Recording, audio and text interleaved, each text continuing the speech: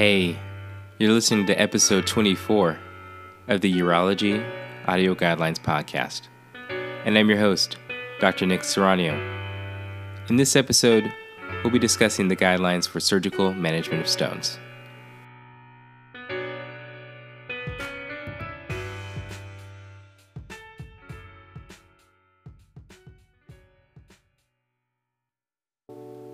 Imaging and preoperative testing. 1. Clinicians should obtain a non-contrast CT scan on patients prior to performing PCNL. 2. Clinicians may obtain a non-contrast CT to help select the best candidate for ESWAL versus ureteroscopy.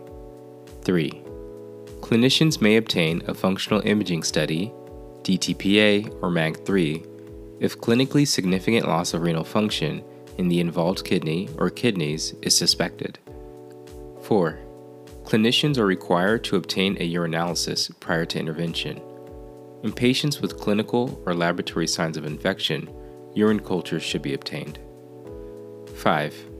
Clinicians should obtain a CBC and platelet count on patients undergoing procedures where there is a significant risk of hemorrhage or for patients with symptoms suggesting anemia, thrombocytopenia, or infection.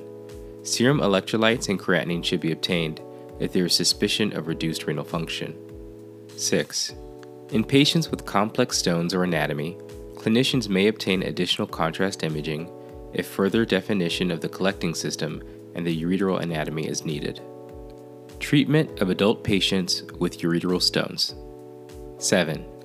Patients with uncomplicated ureteral stones, less than or equal to 10 millimeters, should be offered observation, and those with distal stones of similar size should be offered medical explosive therapy with alpha blockers. 8. Clinicians should offer re-imaging to patients prior to surgery if passage of stones is suspected or if stone movement will change management. Re-imaging should focus on the region of interest and limit radiation exposure to uninvolved regions. 9.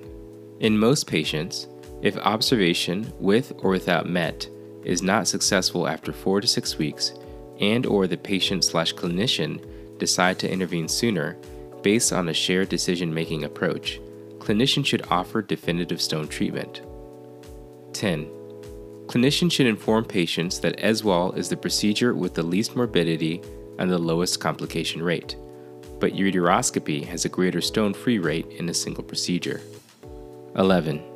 In patients with mid or distal ureteral stones who require intervention, who were not candidates for or who failed MET, clinicians should recommend ureteroscopy as first-line therapy.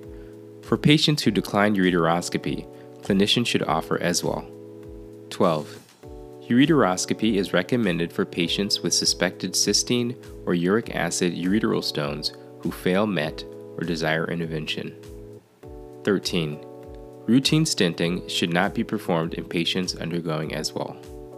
14.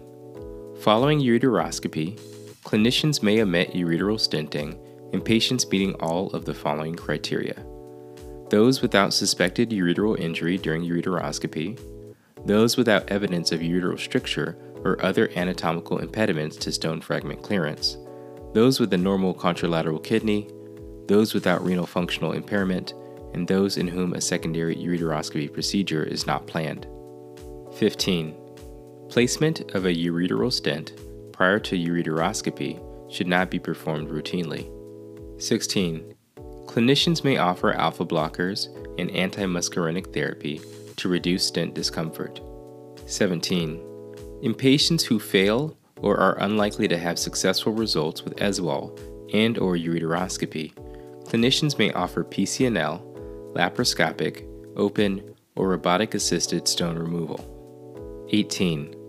Clinicians performing ureteroscopy for proximal ureteral stones should have a flexible ureteroscope available. 19. Clinicians should not utilize electrohydraulic lithotripsy as the first-line modality for intraureteral lithotripsy. 20. In patients with obstructing stones and suspected infection, clinicians must urgently drain the collecting system with a stent or nephrostomy tube and delay stone treatment. Treatment of adult patients with renal stones. 21.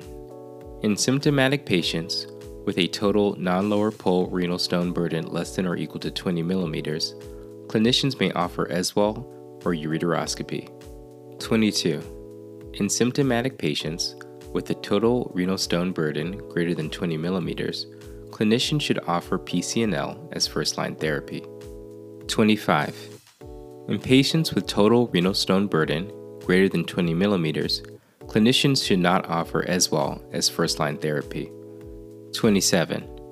Clinicians may perform nephrectomy when the involved kidney has negligible function in patients requiring treatment. 28. For patients with symptomatic flank pain, non-obstructing calyceal stones without another obvious etiology for pain, clinicians may offer stone treatment. 29. For patients with asymptomatic, non-obstructing calyceal stones, clinicians may offer active surveillance. 30. Clinicians should offer ESWAL or ureteroscopy to patients with symptomatic less than or equal to 10 millimeter lower pole renal stones. 31. Clinicians should not offer ESWAL as first-line therapy to patients with greater than 10 millimeter lower pole stones. 32. Clinicians should inform patients with lower pole stones greater than 10 millimeters in size that PCNL has a higher stone-free rate but greater morbidity. 33. In patients undergoing uncomplicated PCNL who are presumed stone-free, placement of a nephrostomy tube is optional. 34. Flexible nephroscopy should be a routine part of standard PCNL. 35. Clinicians must use normal saline irrigation for PCNL and ureteroscopy. 39. In patients not considered candidates for PCNL, clinicians may offer staged ureteroscopy. 40. Clinicians may prescribe alpha blockers to facilitate passage of stone fragments following ESWAL. 43. ESWAL should not be used in the patient with anatomic or functional obstruction of the collecting system or ureter distal to the stone. 44. In patients with symptomatic calyceal diverticular stones, endoscopic therapy with ureteroscopy, PCNL, laparoscopic, or robotic approaches should be preferentially utilized. 45. Staghorn stones should be removed if attendant comorbidities do not preclude treatment. Treatment for pediatric patients with ureteral or renal stones. 46. In pediatric patients with uncomplicated ureteral stones less than or equal to 10 millimeters, clinicians should offer observation with or without MET using alpha blockers. 47. Clinicians should offer ureteroscopy or ESWAL for pediatric patients with ureteral stones who are unlikely to pass the stones or who have failed observation and/or MET based on patient-specific anatomy and body habitus. 48. Clinicians should obtain a low-dose CT scan on pediatric patients prior to performing PCNL. 49. In pediatric patients with ureteral stones, clinicians should not routinely place a stent prior to ureteroscopy. 50. In pediatric patients with a total renal stone burden less than or equal to 20 millimeters, clinicians may offer ESWAL or ureteroscopy as first-line therapy. 51. In pediatric patients with a total renal stone burden greater than 20 millimeters, both PCNL and ESWAL are acceptable treatment options. If ESWAL is utilized, clinicians should place an internalized ureteral stent or nephrostomy tube. 52. In pediatric patients, except in cases of coexisting anatomic abnormalities, clinicians should not routinely perform open, laparoscopic, or robotic surgery for upper tract stones. 53. In pediatric patients with asymptomatic and non-obstructing renal stones, clinicians may utilize active surveillance with periodic ultrasonography. Treatment for pregnant patients with ureteral or renal stones. 54. In pregnant patients, clinicians should coordinate pharmacological and surgical intervention with the obstetrician. 55. In pregnant patients with ureteral stones and well-controlled symptoms, clinicians should offer observation as first-line therapy. 56. In pregnant patients with ureteral stones, clinicians may offer ureteroscopy to patients who fail observation. Ureteral stent and nephrostomy tube are alternative options, with frequent stent or tube changes usually being necessary. Treatment for all patients with ureteral or renal stones. 23. When residual fragments are present, clinicians should offer patients endoscopic procedures to render the patient stone-free, especially if infection stones are suspected. 24. Stone material should be sent for analysis. 26. Open, laparoscopic, and robotic surgery should not be offered as first-line therapy to most patients with stones. Exceptions include rare cases of anatomic abnormalities with large or complex stones, or those requiring concomitant reconstruction. 36. A safety guide wire should be used for most endoscopic procedures. 37.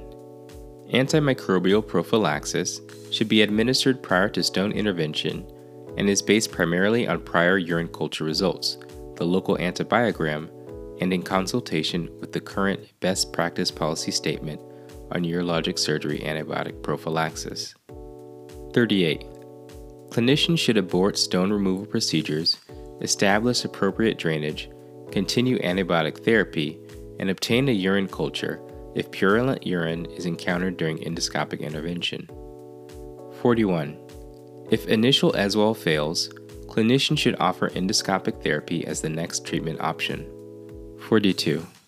Clinicians should use ureteroscopy as first-line therapy in most patients who require stone intervention in the setting of uncorrected bleeding diatheses or who require continuous anticoagulation or antiplatelet therapy. Thanks for listening. We'll see you next time.